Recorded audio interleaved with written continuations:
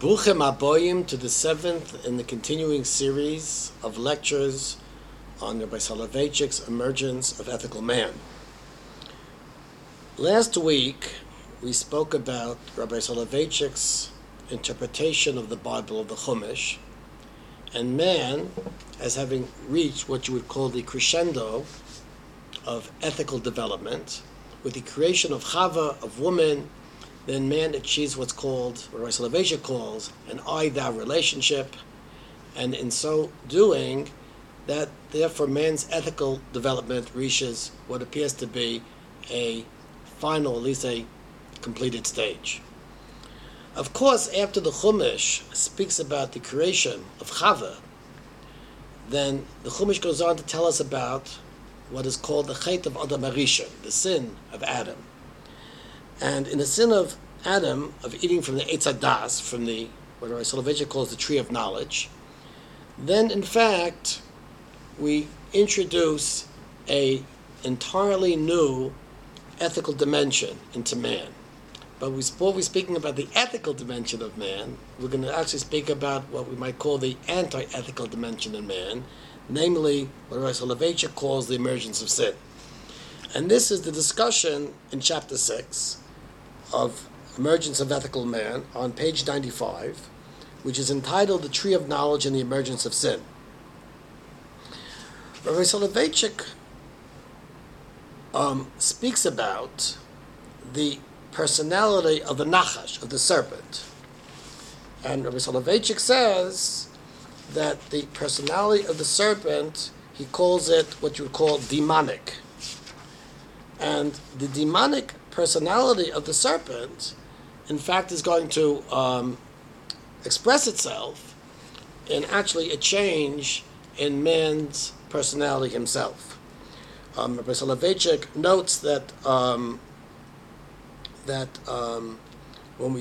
the Torah quotes the Nachash speaking, it uses the word Elokim as opposed to Havaya Elokim.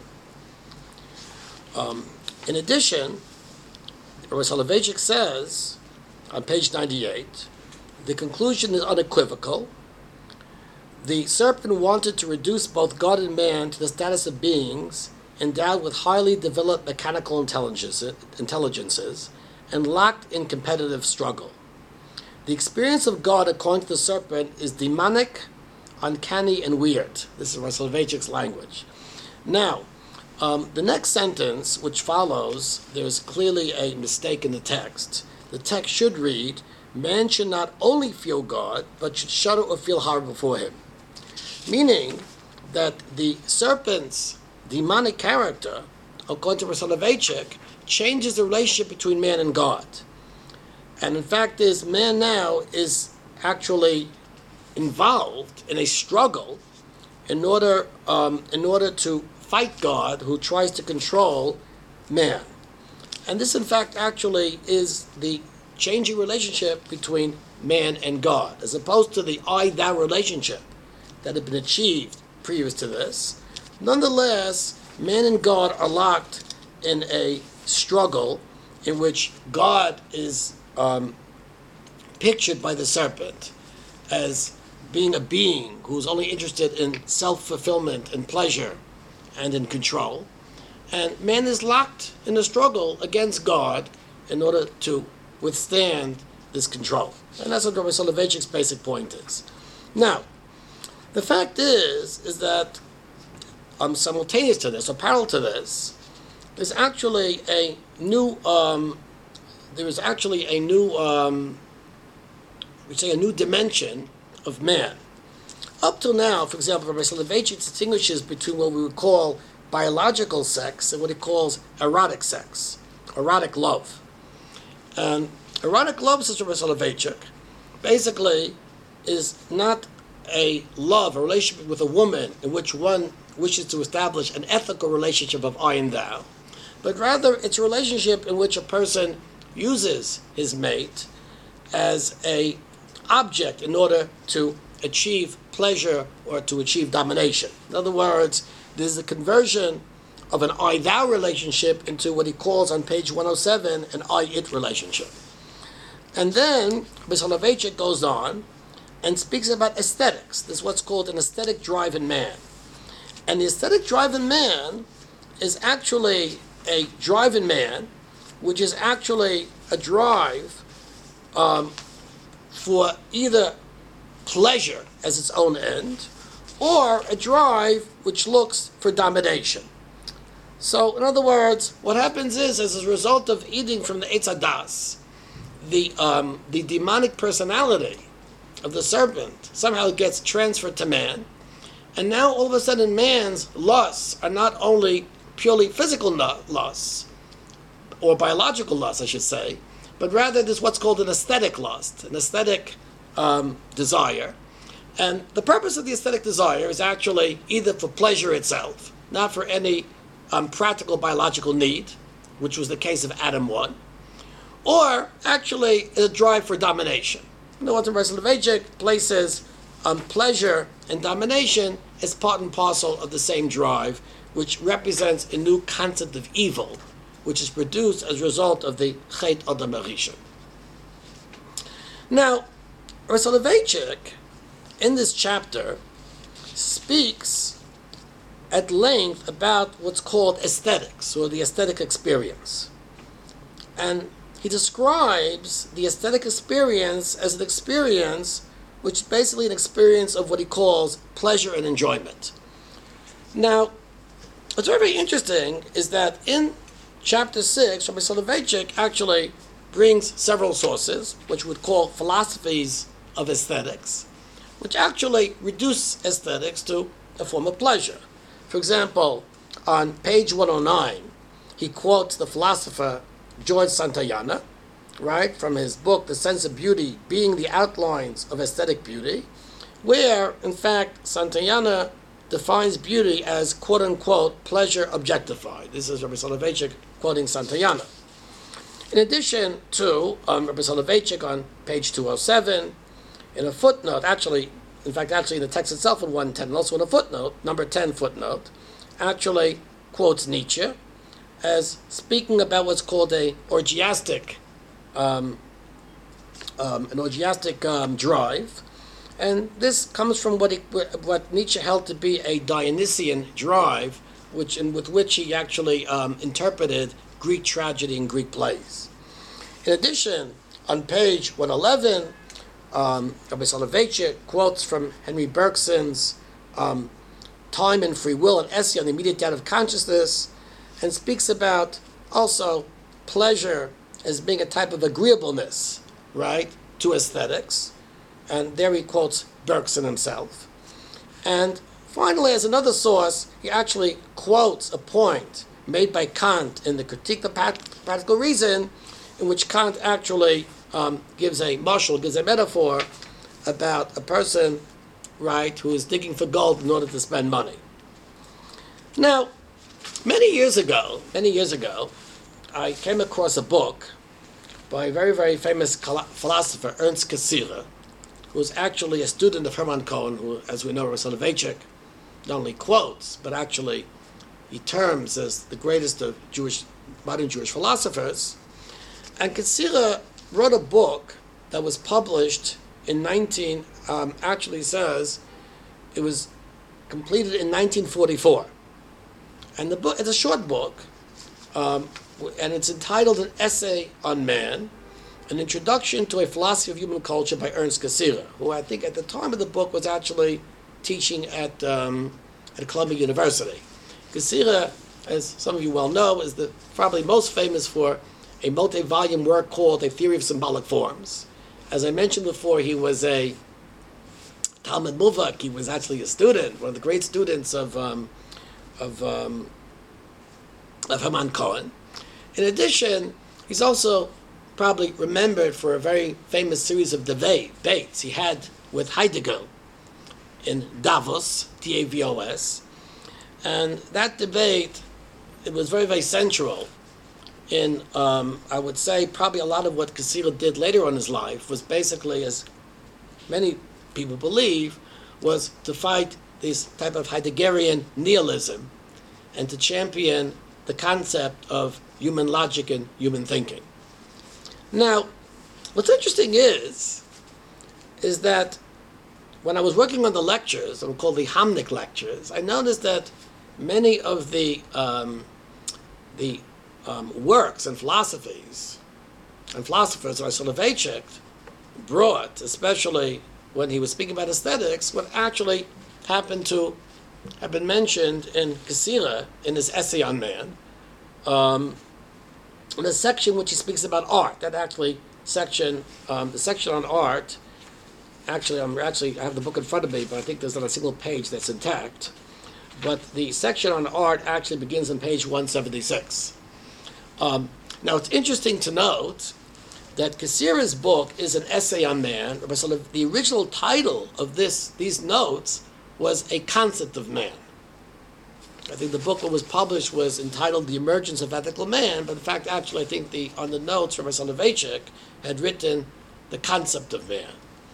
Now, it turns out that the 4 quotes that I've just mentioned in Rabbi Soloveitchik, these exact quotes are in fact quoted in Cassirer's book. So, for example, the quote of Santayana, that beauty is pleasure objectified, this appears actually in Cassirer's book too. Cassirer writes, according to Santayana, right, beauty is pleasure regarded as the quality of things. It is pleasure objectified. So Santayana, in fact, actually makes the same quote. The same quote from Soloveitchik is actually quoted by Santayana. In addition, the reference to Nietzsche, of course, to the orgiastic drive, is actually a direct quote from Cassirer. Cassirer also speaks about Nietzsche's understanding of the Apollonian, the Dionysian element as being a orgiastic drive. That's in Cassirer on page 207. The quote from Bergson, his essay on the immediate data of consciousness, actually is quoted in Cassirer on page 205. Cassirer actually quotes the same thing that Rabbi Soloveitchik quotes here in The Emergence of Ethical Man. And what's more amazing is the exact quote of the metaphor of Kant about a person who digs for gold to spend money, word for word, that is also quoted in Cassirer on page 203. Very interesting. Of all the many works of Kant, Rabbi Soloveitchik comes out to quote the exact same lines that Cassirer, in fact, actually quotes in his book too. Which leads me, I'm going to actually put forth a speculation, right? I'm leaving it to the scholars of intellectual history to actually further examine it. I will later give you some clues as how to actually pursue this, whether it's true or not. I want to claim that it is clear to me that Rabbi Soloveitchik read Cassirer's book, An Essay on Man, and Rabbi Soloveitchik, in my opinion, wanted to write a book which would present Cassirer's hypotheses and conclusions from an Orthodox Jewish point of view, and called it The Concept of Man. That's what I want to propose. Now, I might be right, I might not be right. The fact is that Cassirer's book came out in 1944. The lecture notes that I was given, which seemed to be the basis of The Emergence of Ethical Man, are in the late 40s. So actually the timing is exactly right. Probably the way of proving whether this is more than a conjecture, in my opinion, this is clear that I'm right. But for those of you who want, much more scholarly objective evidence, it seems to me, and this is a suggestion of my former Talmud, Professor Eddie Breuer from Hebrew University, that it might be interesting, if any of you know where Rabbi Soloveitchik's personal library is, you might want to get permission to go in there, see if he has Cassirer's book, and even more so, maybe look and see if some of these things are underlined. If they're underlined, maybe I won't say QED, but I think the matter is definitely closed. Now, if we try to understand what Cassirer is doing, on the basis of this, I think we'll be able to understand really what Rabbi Soloveitchik is doing. Now, What is Kasira doing? Kasira, in his section on art, which begins on page 176, he presents what he calls theories of art. What is art? And there are many types of theories of art. Is art, in fact, an imitation of reality? Or is art an expression of the subjective? He goes through a history. Kasira, who was this incredible polymath, right, goes through a history of the theories of art. Now, on page 202, Kasira speaks about the psychological theories of art. Says Kasira, and I'm quoting Kasira, the psychological theories of art have a clear and palpable advantage over all the medical theories. They are not obliged to give a general theory of beauty, right? What they do, they limit themselves to a narrow compass, for they're concerned only with the fact of beauty and with the descriptive analysis of this fact. The first task of psychological analysis is to determine the class of phenomena to which our experience of beauty belongs to. And this turns out to be pleasure. In other words, the theories of psychology, the psychological theories of art, basically understand that aesthetics and art is really just man's seeking of pleasure. And Kasira lists as these theoreticians, as these philosophers of the psychology of art, psychological theories of art, none other than the ones that are such Soloveitchik lists. He lists Santayana, he lists Nietzsche, he lists Bergson, and he lists Kant. So, now, what's Kasira's point? Kasira actually rejects psychological theories of art. Okay? At the very, very end, right? I'm going to go at the very, very end. He says, on page 213, he says, every work of art has an intuitive structure. That means a character of rationality. And then, basically, he actually compares art to science, right? On page 215, he says, not only by conceiving art as a special direction and orientation of our thoughts, our imagination, our feelings, can we comprehend its true meaning and function. He says, there is a conceptual depth. I'm reading from Kasira on page 215. There is a conceptual depth as well as a purely visual depth. The first is discovered as a conceptual depth and a visual depth. The first is discovered by science. The second is revealed in art. The first aids us in understanding the reasons of things. The second in seeing their forms. In science, we try to trace phenomena back to their first causes and to general laws and principles. In art, we absorb in their immediate appearance, and we enjoy this appearance to the full extent in all its richness and variety. The two views of truth, I'm now on page 216 in Kasira, the two views of truth are in contrast with one another, but not in conflict or contradiction. Since art and science move in entirely different phases, they cannot contradict or thwart one another. And finally, he says, at the very, very end of the section of art, on the end of page 216 going to 217, art gives us a richer, more vivid and colorful image of reality and a more profound insight into its formal structure. It is characteristic of the nature man that he is not limited to one specific and single approach to reality, as opposed to science, which looks for a law of nature which doesn't change. But one can choose his point of view and so pass from one aspect of things to another. In other words, rationality, basically literature versus Hasidus. In other words, in any case, Kasira understands that art is not different than science, a different perspective on the world. But the rationale, the logic, and the process of doing science, right, as enriching us and as learning about the world, is also part of the process of doing art. Which means what Kasira is doing is he's rejecting the fact that art reduces to psychological theories, but rather art is also a means in which man looks to understand the world, but to understand the world in a different way. He understands it through science.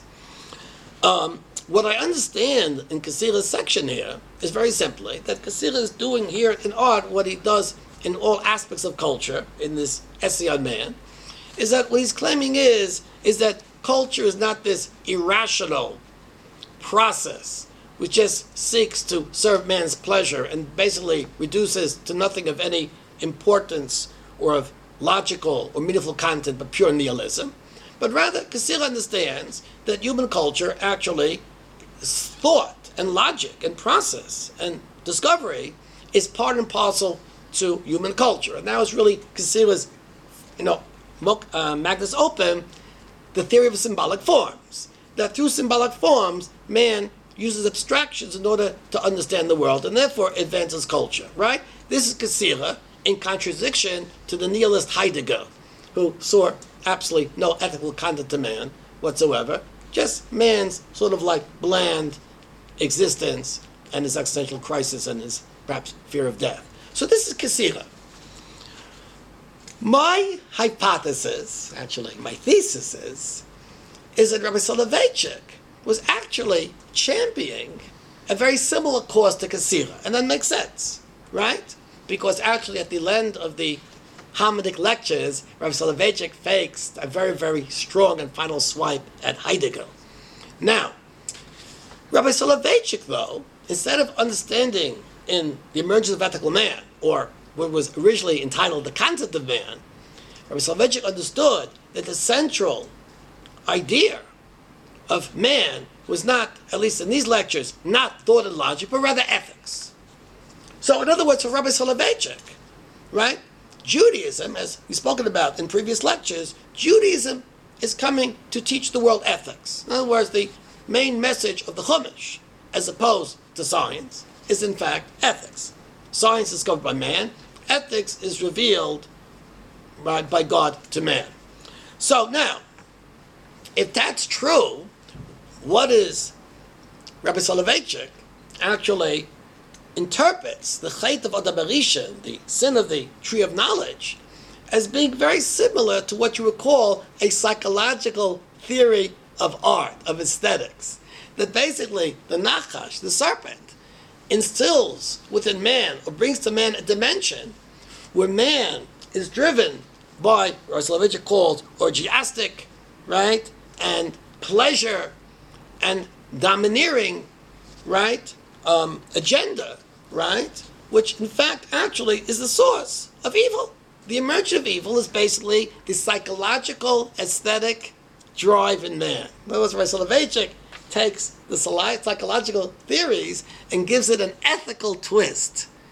In other words, psychological theories of art, when they're given an ethical twist, becomes evil, ethical evil, right? Evil in ethics. That was the consequence of the Chet of Adam HaRishon. Interestingly enough, that's how Soloveitchik understood it.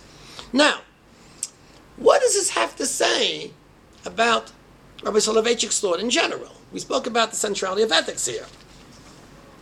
What's interesting is that what is the chiddush here? What is new here? I mean, we all understood, the most Mefarshim commentaries understand, that the Chet of Adam HaRishon introduces the concept of what you call the Yetzer Hara, of Taiva, of man's pleasure.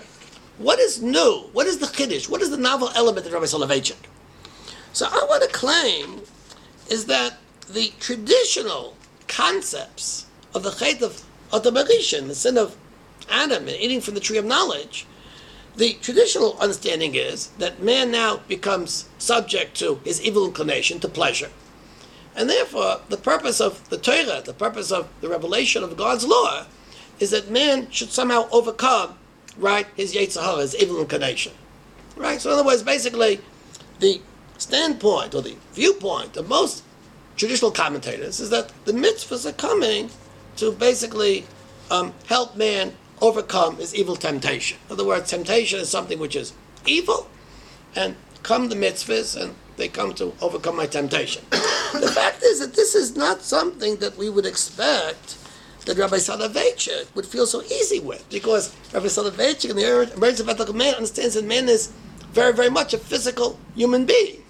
And if that's true, then pleasure, right, then pleasure itself, right, shouldn't be something which is evil. On the contrary, pleasure is part of being a human being. What do I have to, why should pleasure be an evil thing? Christianity, Rabbi Soloveitchik has already told us, comes to look as pleasure, as physical, as being something which is evil.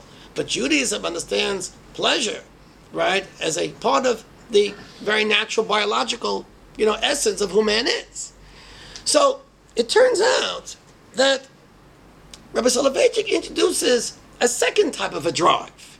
Just like we spoke about a second ordered will, so you have a second type of a pleasure drive.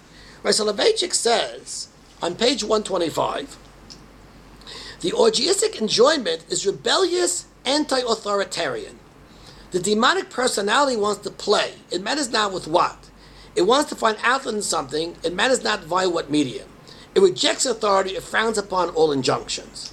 The aesthetic appetite is stimulated by a balanced fantasy. Basically, the concept of the orgiastic enjoyment, which Rabbi Soloveitchik is defining as the chief consequence of the Chet Avodah Marishan, the sin of man from eating from the tree of knowledge, is that man rebels. It's rebellion. It's anti-authoritarian. Which means that Rabbi Soloveitchik now has placed it on a different level than the traditional commentators. Man rebels for the sake of rebellion. The concept of the God of HaKadosh Baruch Hu, which Tanakh has portrayed, is God wants to control man. God, right? Like I'm quoting from Soloveitchik on page 125, right? Elohim, the serpent, is representative of an aestheticist God. God is also into aesthetics, who created the world in order to enjoy it afterwards. He enjoys the creation by enslaving and dominating it. The dynamic God is both powerful and orgiastic, a Nietzschean God. Man, therefore, becomes a Nietzschean human being and looks to rebel against God, which means for Professor Soloveitchik, the essence of Eitz Hadas, the essence of the Chet Avodah Marishan, the sin of man eating for the tree of knowledge, is that man becomes rebellious and anti-authoritarian. But the fact is that's rebellion against God. The flip side, of course, is that man is a free human being. That's the flip side. However, man's rebellion should not be a rebellion against God, but a rebellion against human society, which leads us to the open morality of Bergson. And that's how Rabbi Soloveitchik begins the section of what he calls the charismatic personality. The charismatic personality, says Rabbi Soloveitchik, I'm quoting on page 150, must disassociate himself from his national connections and clearly free himself from the environment he was born and reared in. The chosen person severs his affiliation with the clan and friends. He deserts everybody in order to give himself up to his new friend, God. In other words, Rabbi Soloveitchik now has proposed that the ethic, the mussar of Yiddishkeit, of Judaism, is freedom. The flip side, the evil side, is freedom that man rebels against God. The good side, the ethical side, is man rebels against society, against his environment. That's called open morality according to Bergson. And by rebelling against society, one establishes a relationship with the Kadosh Baruch Hu. It's a relationship that comes from freedom. Very, very interesting. So, in other words, Rabbi Soloveitchik, in a certain sense, has ushered in a revolution in what we call the Mussar of the Torah, the Mussar of Judaism. The Mussar of Judaism is not for man to overcome, overwhelm, or transcend the Yetzer Hara, but the Mussar of Judaism is freedom. Evil for Judaism is the misuse of freedom by rebelling against God. What's Mussar for the Torah? The purpose of Judaism is to teach man to be charismatic, namely to rebel against a society or an environment or a culture which enslaves him, to rebel against it, and only by then, through a virtue of the freedom which man acquires, to reestablish a new relationship with his new friend, who's God. This is, in fact, actually, in my opinion, the probably most important chiddush, the probably important, philosophic innovation of Rabbi Soloveitchik's book. And I said before, my thesis is Rabbi Soloveitchik is basically, in his original concept of man, is rewriting in Jewish ethical terms Kassira's famous book, small essay called An Essay on Man. That is my scholarly proposal for today. Now, it's very, very interesting. Last time, or maybe 2 times ago, I quoted Rav Kook. And I noted that Rav Kook also makes very, very much use of the notion of the creativity, the elan vital that's inherent within nature, right? And this concept of immanence, biological immanence, is a theme in Rav Kook as well, Rabbi Soloveitchik. Of course, the nusach, the way they express it, is much different, but the theme is the same. Well, you should know that Rabbi Kook also speaks very much about freedom. There are several places in the Shemona Kavutz. I'm not going to read from it now because this would actually entail a new series of lectures on hashkafazakel.com. But Rav Kook actually speaks about that all of nature basically reaches a crescendo in man's freedom. And it's very, very important man's freedom not be fettered by the chains of common consensus. Not even, Rav Kook says, by, I don't want to say it, even by what's called flukkeit, Yirah Shamayim. In other words, Rav Kook understands that the most absolute notion of freedom is in fact, the notion in Judaism, value in Judaism, is actually man's unfettered freedom. And somehow through man's unfettered freedom, that's how actually man evolves, right? Evolves spiritually, right? And eventually ascends towards, in spirituality, towards HaKadosh Baruch Hu, towards God. So in other words, actually it's very interesting enough that this same theme too, which as you all know was a very important theme of the 20th century, right? Finds its very, very central expression both in Rabbi Yosha Ber Soloveitchik and also Avram Yitzchak Cohen Kook. Now, I want to make another point over here, which I think is also a very, very important to think of too, is that the concept here of what he calls orgiastic enjoyment, the aesthetic experience, right? He speaks about domination and he speaks about pleasure. And because of this, Rav Soloveitchik, by speaking about domination, actually gives it in other words, he gives it what's called an ethical twist. In other words, if we speak about pleasure, so it reduces biologically. Once you speak about domination, it gives it a ethical twist, right? But of course, since by definition man is rebellious and anti-authoritarian, right? So therefore, the flip side, as I spoke before, is going to be a celebration of this basic nature, but a use of man's rebelliousness as not a rebellion against God, but a rebellion against his, in other words, his cultural milieu, or his social milieu, whatever that happens to be, in order to reforge relationship with HaKadosh Baruch Hu. It's very interesting is that, of course, we've spoken about the theme of evolution that constantly recurs in this work. In other words, most people tend to think of evolution as being something which basically imposes upon man a very, very strong scientific determinism.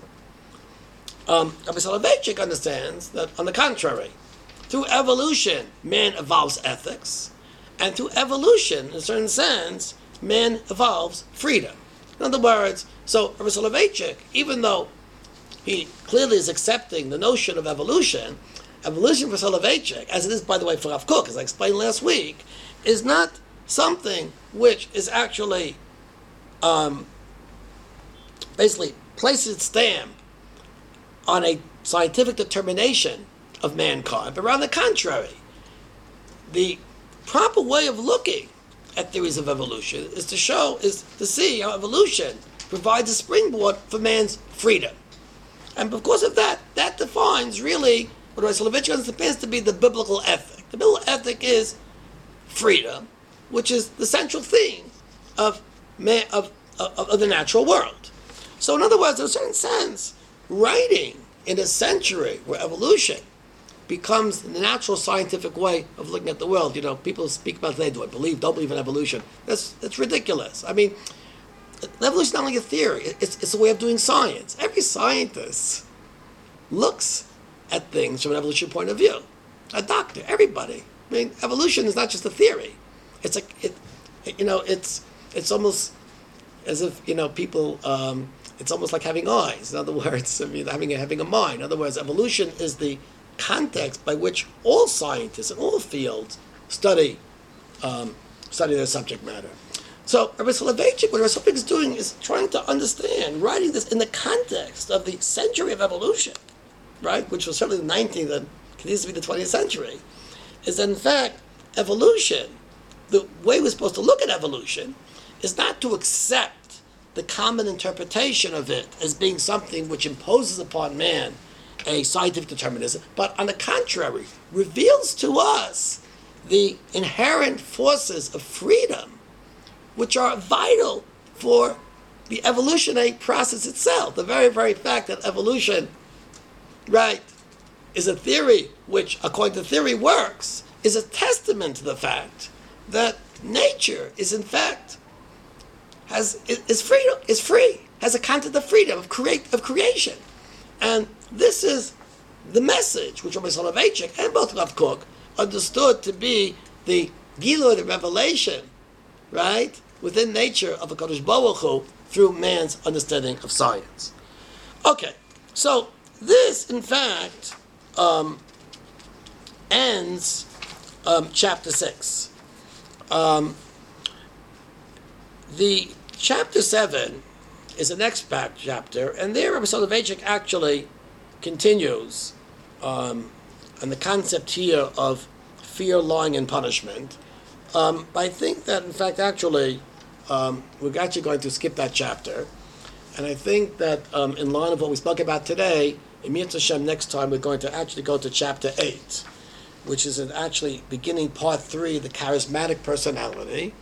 And then actually we're going to encounter really Rabbi Soloveitchik's understanding of what we would call really some of the most fundamental beliefs in Judaism.